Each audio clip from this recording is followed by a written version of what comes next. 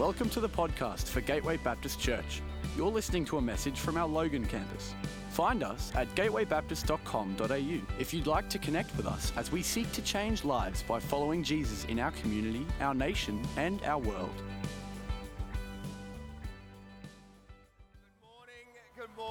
Good morning. Happy Father's Day. And what was it? In the words of Max, Happy Father's Day and best available male.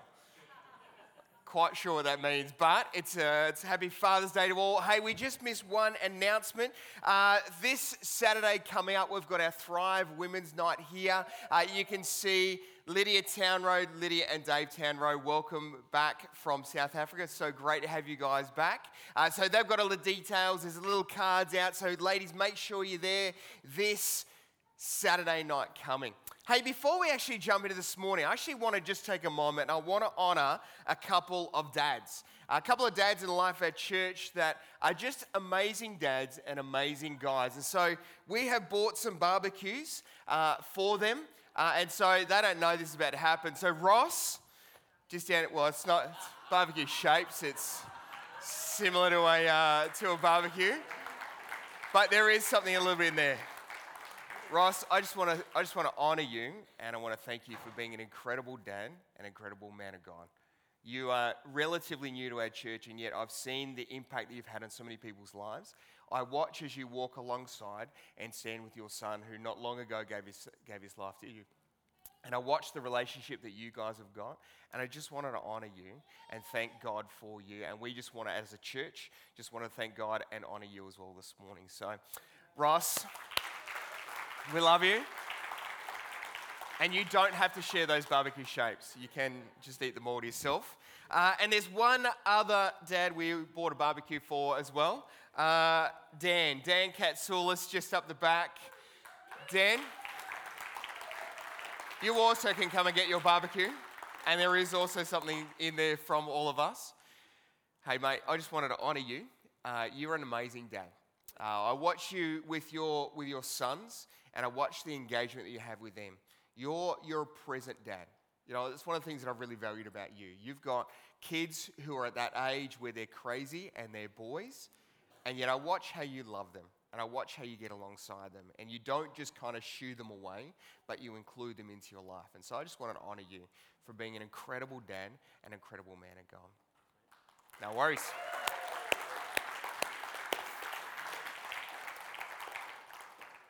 Hey, as you will have walked in this morning, you would have no doubt seen a few cars out there. There were some more cars coming. We have two problems. One, our driveway is not overly accessible for low cars. So there was 3 or 4 cars that tried to arrive and went, we can't get up the driveway. So they're here in spirit. And then one blew a water hose this morning. So he also is here in spirit. But there is a motorbike, and we have a motorbike on stage. And when this arrived on Friday and Alex drove it in, it sounds amazing, and so if you hang around after the service, you might hear it as it fires up and we get it out of here. And then we've got some treats after the service. We got pies and drinks for the boys, and I think we've even got some sneaky things for the ladies and the kids as well. So we just want to honour all of the dads. In fact, why don't we just, all of the dads and guys, why don't we just reach out to someone near us or put a hand on their head, shoulder, in a loving, caring way, and let's pray for them this morning. God, I want to thank you. God, I want to thank you for our dads. God, thank you for the blessing that they are to us. God, thank you for the guys in our lives. God, we also know and we want to acknowledge that on a day like today, we celebrate dads, but for some of us, there's a grief at loss or there's a grief at hurt. But God, we thank you that you're a God who restores broken things. God, we thank you and we want to honor God, the men in our lives, the dads in our lives, the spiritual dads in our lives. God, thank you for who they are. God, thank you for the way that you've used us to bring us into the world, but to mentor and to walk alongside us. So God, this morning, I want to pray an extra special blessing over their lives this morning. In Jesus' name, amen. Amen. Hey, I don't know if you've ever had the privilege, the pain, and the joy of restoring anything. You know, maybe it was like a motorbike like this, maybe it was a car like outside, or for us, maybe it was like a caravan, a 1976 Viscount caravan that looks like that at the start of the year behind our car. There it is. There's some little bit more photos of the pain, a little bit of joy, mostly pain, and a really long time that we've spent renovating that caravan, and we are getting really, really close. In 2 weeks' time, we're supposed to be away on a week's holiday in that caravan. So pray that it gets finished, because otherwise I'm in the bad books. But I don't know if you've ever had the privilege and the joy and the pain of renovating anything. But if you've ever noticed, when you begin renovating, you know, there's joy and expectation, excitement as you're like, yes, we're going to do this. And I'm going to do it with my own hands, with some other people's hands and some other people's hands. And, you know, and it's going to be an amazing experience. And you start out with excitement and expectation. And then partway through, you know, the novelty begins to wear off. It's still fun, but just not quite as fun. And then you get to the point where you want to burn it or blow it up. Like, you're just like, I'm done with this, and it's sitting in the backyard or in the garage or wherever it might be. Or maybe you're like me, you procrastinate. All right, is there any other procrastinators here? And all the liars, Jesus forgive them. No. You know, so we either get frustrated or we procrastinate, and then finally the day hopefully comes that we finally finish the renovation. You know, when renovating something, have you ever noticed that it doesn't always go according to plan? I mean, I think about a caravan. There's been many moments where, you know, I've been talking to Mike about it because he's done one of these. And he's renovated a caravan. I'm like, Mike, this should be easy. And I watch him as he just smiles, says nothing more. I'm like, it will be quick. And like 6 weeks later, I'm still polishing and cleaning windows and trying to figure out how they go back in. And then I plead with Mike, please come to my house and figure out how the little winders go back in. Because I've spent like 4 hours and many non-church words, and it still won't work. You know, there's been many moments when you try to do your best to renovate something and it just doesn't go to plan. See, one of the things that I've realized through, whether it's renovating caravans or restoring cars, is that there always seems to be a curveball. See, a curveball is simply this: something that's unexpected, surprising, or disruptive. So the title of my message this morning is simply called Caravans and Curveballs. Let me pray. Dear Heavenly Father, I want to pray. God, as we delve into your word this morning, God, as we laugh together, God, as we cry together, but God, most of all, as we read your word together, God, I pray that your word will come alive. God, we thank you that your Holy Spirit's here this morning, that it wants to speak to us. God, that you, our Heavenly Father, want to encourage us and stir us and challenge us this morning. God, we want to pray so boldly that we might leave just a little bit changed from how we walked in this morning. God, we look forward to what you're going to say through your word. In your mighty name, amen. See, we all have broken caravans, broken cars, or maybe broken relationships in our lives, yeah?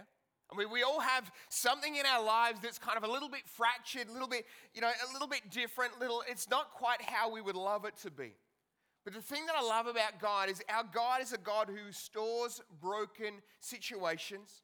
He's a God who restores broken dreams. And He's a God who restores broken relationship if we allow Him. And as a dad of 3 kids, and like all of us, we all make mistakes. Now, I know none of you do, and you're all magnificent, and Jesus, is great to have you all here this morning with us. You know, we all make mistakes, don't we? I mean, we aren't the dad or we aren't the parent that we would love to be. We aren't the person we would love to be. And so if you don't believe me this morning, last week I got Cherith to interview all of our kids, and we've created a little video with all of your dirty secrets. No, I'm joking, all right? You know, we're all broken. And we've all made mistakes. And we all need some renovating in our lives. We all need renovation in our relationships with other people. We need our renovation with our relationship with God. And see, for some of us, there's a little bit of welding to do, or a little bit of bog and filling, a little bit of a paint job, or maybe a full engine rebuild in our lives with other people, all with God. But I want to encourage you this morning that if that's you, then you're not alone.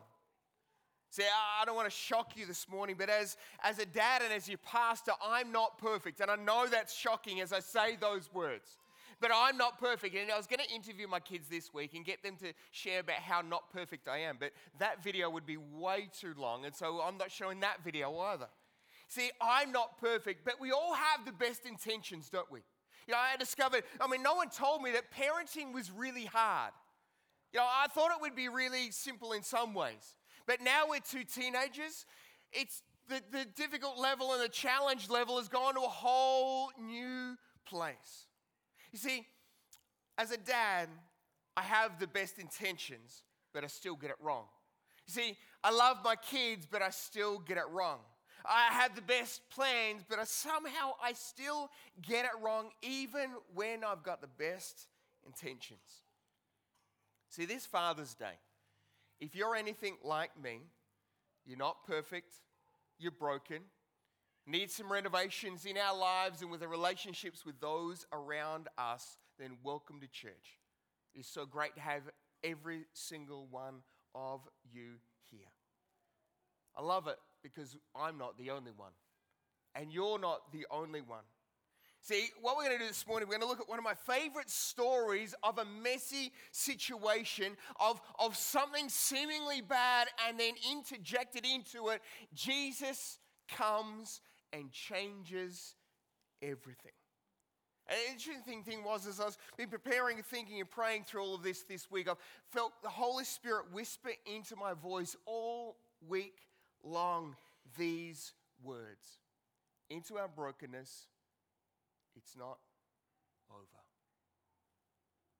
So let's jump into John chapter 11. We're going to read from verse 1, John chapter 11, and the story goes like this. It's on the screen behind me too. Now, a man named Lazarus was sick. He was from Bethany, the village of Mary and her sister Martha. This Mary, whose brother Lazarus now lay sick, was the same one who poured perfume on the Lord's feet and wiped his feet with her hair. Now the sisters sent word to Jesus, Lord, the one you love is sick. When he heard this, he said, this sickness will not end in death. Take a mental note of that. Now it is for God's glory that the God's Son may come down and be glorified through it. Now Jesus said to Martha and her sister, now Jesus loved Martha, her sister, and Lazarus. So when he heard that Lazarus was sick, he stayed there 2 more days. And then he said to his disciples, let's go back to Judea.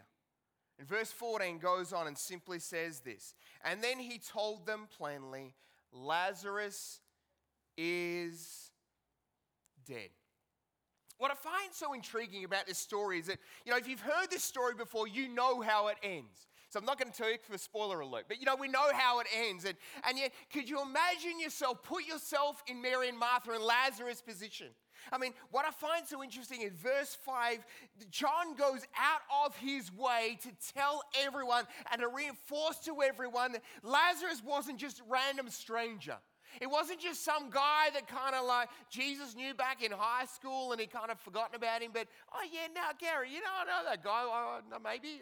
Was he the guy that did? No, that was Larry, okay?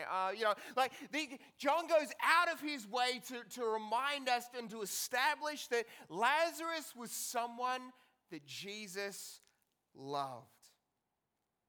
And here he is sick. Mary and Martha have sent word to Jesus. The one you love is sick. But Jesus seems to just go back to whatever he was doing. The Bible doesn't even tell us what he was doing. He just goes back to whatever he was doing. And then Lazarus dies. Have you ever noticed that what God does doesn't always make sense? I know I shouldn't say that in church. I should always say, it makes total sense.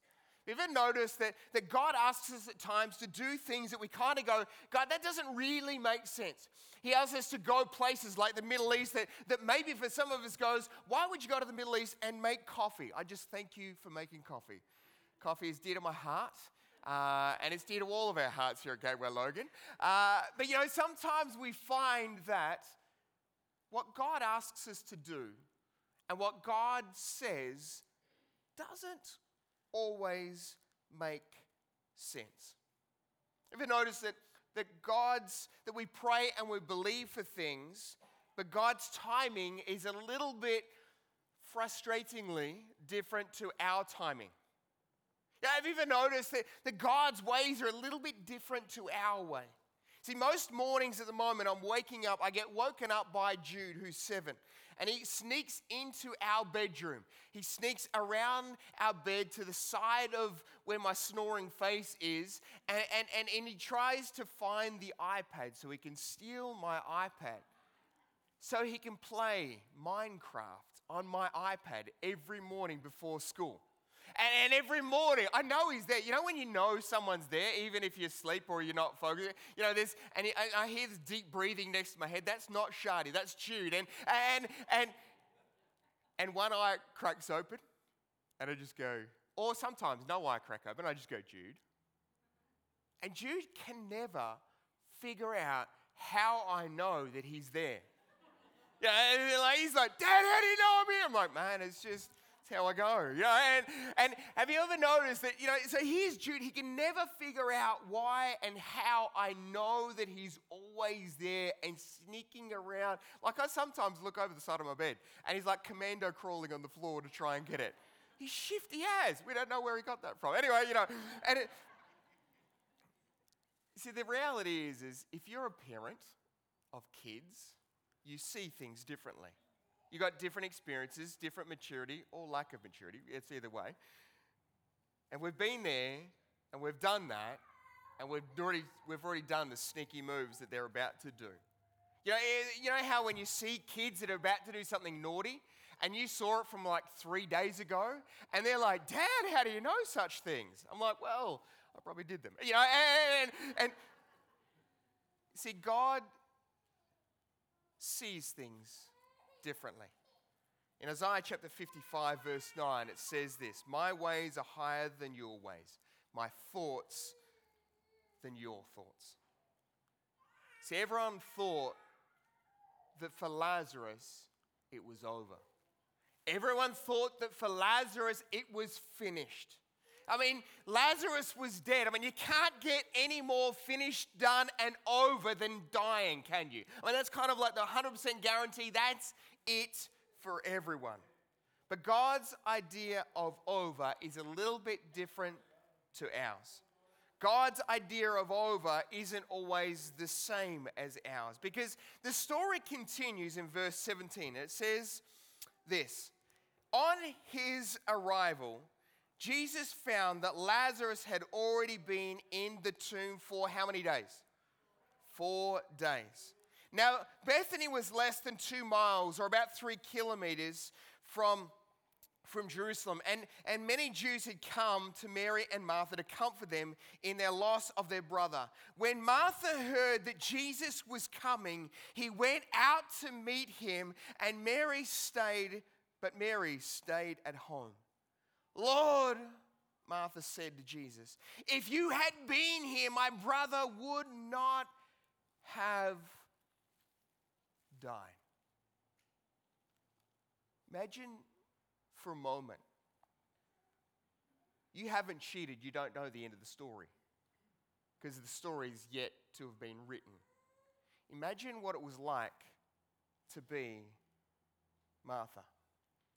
Imagine, I can hear in the voice in that little one sentence, I can hear the emotion and the heartbreak and heartache when she sees Jesus. I'm assuming there's also a little bit of anger and frustration. as she sees Jesus, and Lazarus is dead, and Jesus has turned up too late, and he's turned up 4 days late, and Jesus got advance notice that Lazarus was sick, and Jesus loved Lazarus, and Jesus seems to have been too lazy to get off his bum and get to Lazarus, and now Lazarus is dead. Remember, Jesus loved Lazarus. And I wonder in that moment, as Martha's crying out to Jesus, going, "Why, Jesus? Why couldn't you get here? Jesus, where were you when I needed you most? Jesus, where were you when all the pain and the divorce and the separation, the stuff was happening on? Where were you when all of those things were happening? And I needed you, and I cried out to you. And I wondered where you were, and you went lacking, and you were absent, and you were gone. Jesus, where were you when I needed you most? Jesus, where were you when Lazarus needed you most? Where were you when Mary needed you most? God, where were you when we needed you? Jesus, you've let us down. You've done so much more than let us down. See, I wonder this morning if we're honest with ourselves, we've had those moments, haven't we? Maybe it's not our brother Lazarus dies, but maybe there's been a relationship that's gone south. Maybe something's happened in our life that you thought maybe God was in. There was something in your life that you were believing God for, and yet it died, it finished, it didn't go the way that you'd hoped and planned and prepared it for. See, all of us have had those moments.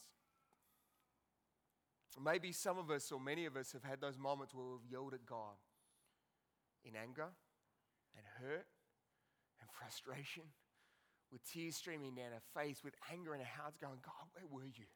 God, where were we when we needed you most? God, where were you when I needed you and I so believed that you might come through, but you didn't come through?" If you're the ever powerful, ever knowing God, why did that happen like that? See, Lazarus is dead. See, everything in that situation seems over, doesn't it? Everything in this situation is like, okay, that's it. We pack up shop, we have the burial, we have the funeral, and we try and move on as best as we can in life. It seems done, and it seems over. And to make it compound it and make it worse, in context of that day, all good Jewish kids would go to yeshiva, which was kind of like Jewish kids' church. Our kids are in kids' church right now. Teenagers are in YC. And they would go to yeshiva and they would be taught a bunch of things. But one of the teachings of the day went like this.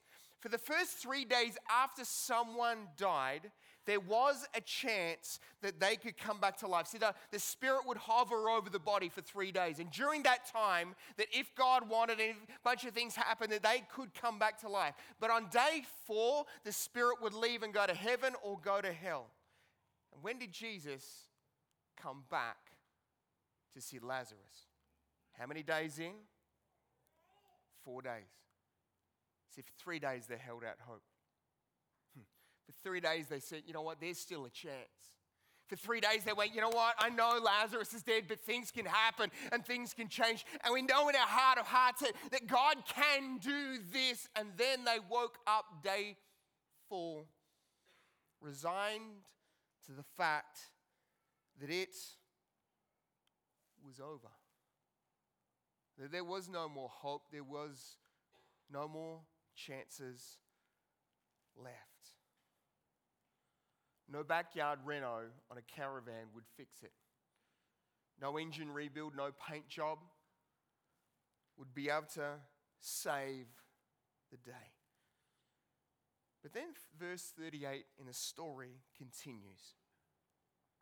Jesus once more deeply moved. Church, this morning I want to let those words sink into your heart, sink into your soul. That we've got a God who's deeply moved by our grief. We've got a God who's deeply moved by our sorrow. We've got a God who's deeply moved and sees what we go through and isn't absent. But we've got a God who is deeply moved. And it goes on to say, and so he came to the tomb. It was a cave with a stone laid across the entrance. Take away the stone, he said. But Lord, Martha said, the sister of the dead man, by this time a bad odor has begun, for he has been in the tomb how many days? 4 days. See, Martha thinks she knows what's about to happen, but Jesus knows what is about to happen. See, Martha thinks that she knows how this is going to play out, but Jesus knows what is going to happen because he already said it. Remember back in verse 4, Jesus already said before everything unfolded, before Lazarus dies, Jesus makes a seemingly bizarre statement. Lazarus hasn't died yet, and yet Jesus says this sickness will not end in what? Death. See, we see one thing. Jesus sees another. And verse 41 goes on. So they took the stone away. And then Jesus looked up and said, Father, I thank you for what you have heard. Thank you that you have heard me. When he had said this, Jesus called out in a loud voice, Lazarus, come out. Just pretend we don't know the end of the story. You know, we haven't gone, got the cheat sheets, Googled how it ends. We don't know the end of the story.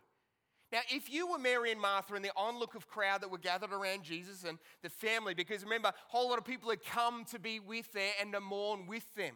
Now, imagine if that was you. What are you thinking right now? Jesus, that's kind of inappropriate. Like, what are you doing? It's a really dumb idea. One, it's going to stink. No one wants to smell that. No one wants to see it. And no one wants to rub anyone's noses in the fact that he's 4 days dead. Not just dead, but dead. It's over. I mean, I wonder if a bunch of the crowd were beginning to think, Jesus, this is now inappropriate. I mean, Jesus, the family has held out hope. They've sent word. You seemingly were too lazy to get here, and you've turned up too late, and Lazarus is dead, and now you have the audacity to turn up and go, hey, guess what? It'll be okay. Lazarus is dead. There's grieving and crying and wailing around the place. And Jesus turns up. See, there's no chance in restoration, is there? I mean, Lazarus is dead. I mean, you can't undo dead. Well, that's what we think. Everything can't be fixed by just a new paint job and an engine rebuild or some new parts put on a body. It's over. Lazarus is dead. But the story doesn't end here. You see, they thought that Lazarus or the caravan or the car or the relationship or whatever might be broken, irreparable. That relationship in our life might be too far gone, too unsalvageable to get any kind of one-step move, let alone back to what it was. In fact, better than ever. But Jesus knew a curveball was coming. See, he was about to turn their mess into the miracle, but they just didn't know it. And as I've been praying for you all today and for us, I just sense God is saying that he wants to turn some of our messes into some of his miracles if we will let him, if we will give them to him, if we will be like Mary and Martha and go, Jesus, this is it, and this is where it's at, and in the hands of our Lord and God, he does different things because he's in a different vantage point. Because verse 43 and verse 44 go on to finish this story and say, so when he said this, when he had said this, Jesus called in a loud voice, Lazarus, come out. The dead man came out, his hands and his feet wrapped in linen, and a cloth around his face. And Jesus said to them, take off the grave clothes and let him go. See, there was a curveball coming that they didn't see coming. There was a situation that was about to change in their world that they looked at and thought, this is impossible. And Jesus turned up in the middle of their impossible and made it possible. You might feel like there's restoration. Feels like it's impossible. It's too far gone. It's not going to change. We believe in a God who, if he can change dead people and make them live, then he can change some of our situations and maybe turn them around as well. See, God wants to remind us this morning that it's not finished. We think it can't change. Like Mary and Martha, who'd resigned themselves to the fact that Lazarus was dead and was never going to be undead.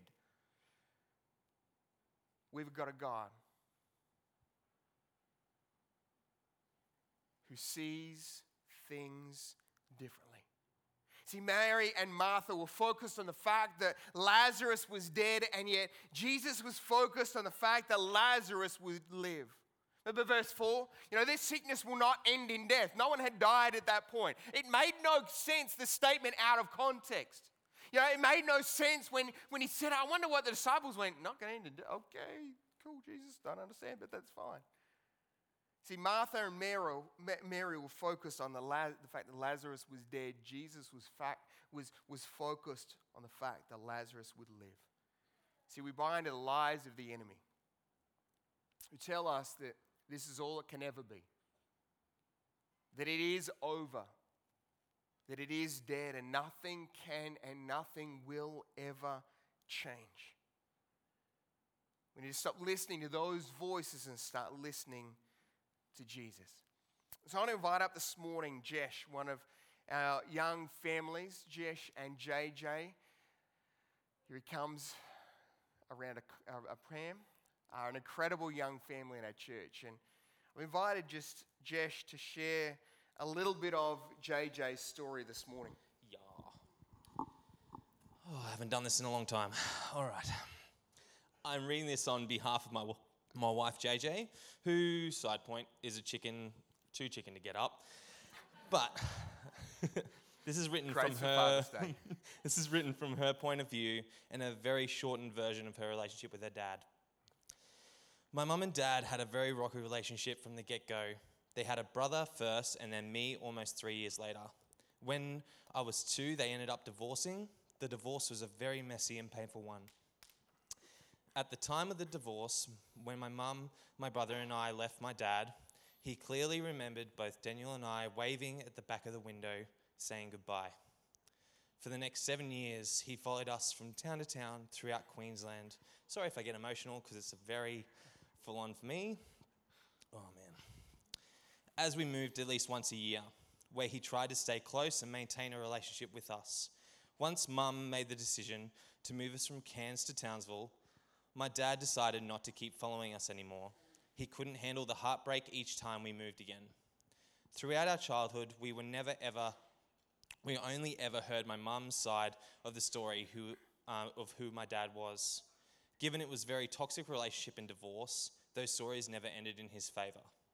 The only father figure I had was both emotionally and physically abusive and was in our lives for many years. It became so normal for police to be around that when I was 8 years old, I lost my tooth and came running out to show the police officer who was sitting in our kitchen taking my mum's statement following an episode. I never thought I needed my dad, as my mum was a strong, independent, single mother. This led to always believing what she had to say about my dad. When I was 11, my nana on my mum's side was diagnosed with pancreatic cancer at the age of 57. We rushed to Adelaide to be with her and spent the next 6 months watching her deteriorate and eventually pass away 3 days after her 58th birthday. She was the glue that held together my mum's side of the family and was the only family member that we could relate to. Naturally, my mum took this very hard as she was so young when she died. My mum changed at this point and was never the same. When I was 17, my stepmom fell pregnant. They had always told me that they didn't want children, so when they shared this news, it felt as though they were replacing my brother and I. I had tried to move up to be with my dad and my sister when I was 7 months old, but given our history and what I had been told my whole life, it didn't work out. So I moved back to mum only after a few weeks. The feeling that we were being replaced and hurt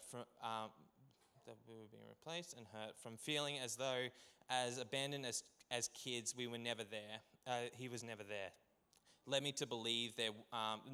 to not attend their wedding and my sister's first birthday. Fast forward a year, I was bouncing between friends' couches as my mum had sold our home and left. I was sitting on the ground outside of Crazy Clark's in Harvey Bay when my dad and I had a phone conversation. We discussed the brokenness of our relationship and I explained that I didn't know how to move on from that. He suggested we leave it in the past where it belongs and start fresh as a new relationship, and that's what we did. For years, we never spoke of anything prior to that call while we healed and created a new relationship. A year later, my brother had moved up to Cairns with my dad and he was coming back for a visit. I rang Dad and asked him to put me on a flight back home with him and I'll move in, which he did. It has been 15 years since that phone call, so the same amount of time has passed since as it had been before the call. It certainly hasn't been easy and there are still times that things are said and done that trigger those feelings, but I now have 2 young sisters and a great relationship with my dad. He stood by me in all the terrible decisions that we made and all the best decisions. He welcomed Jesh into our family with open arms. He was our biggest supporter during our years of fertility struggles and treatment and is now the most doting poppy of Olivia. Thank you.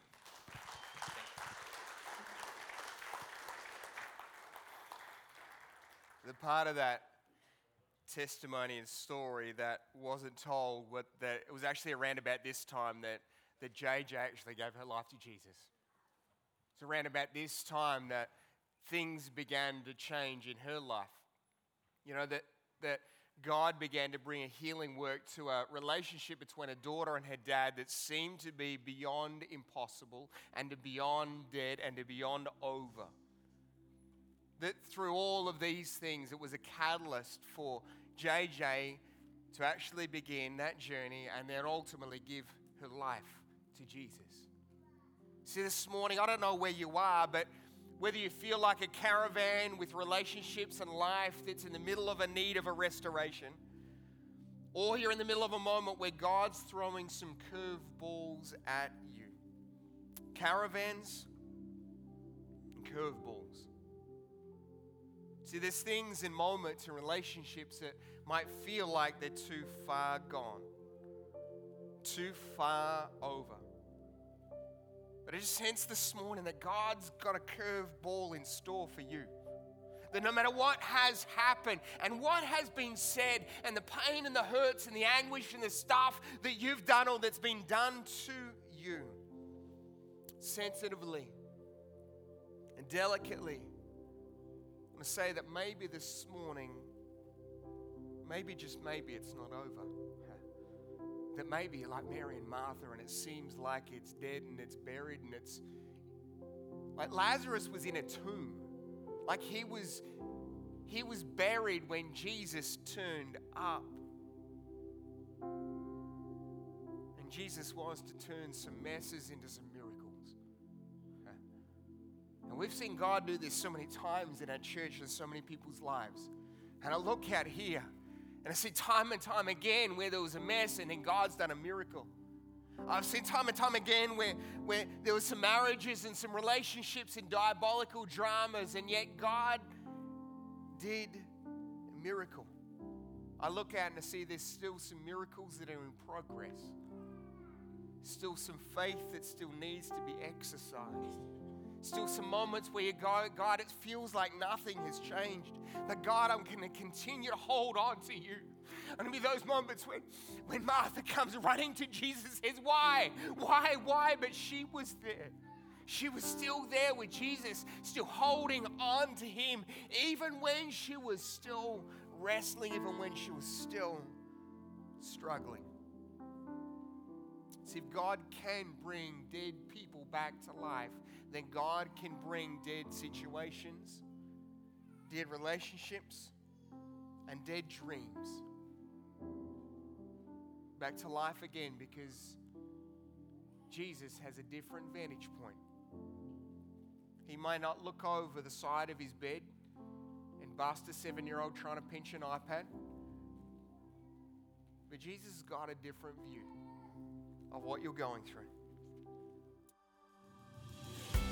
We hope you've been blessed by this message. If we can pray for you, or you would like to take a further step in your relationship with Jesus, we would love to get connected with you. Please head to gatewaybaptist.com.au and click on Get Connected to let us know.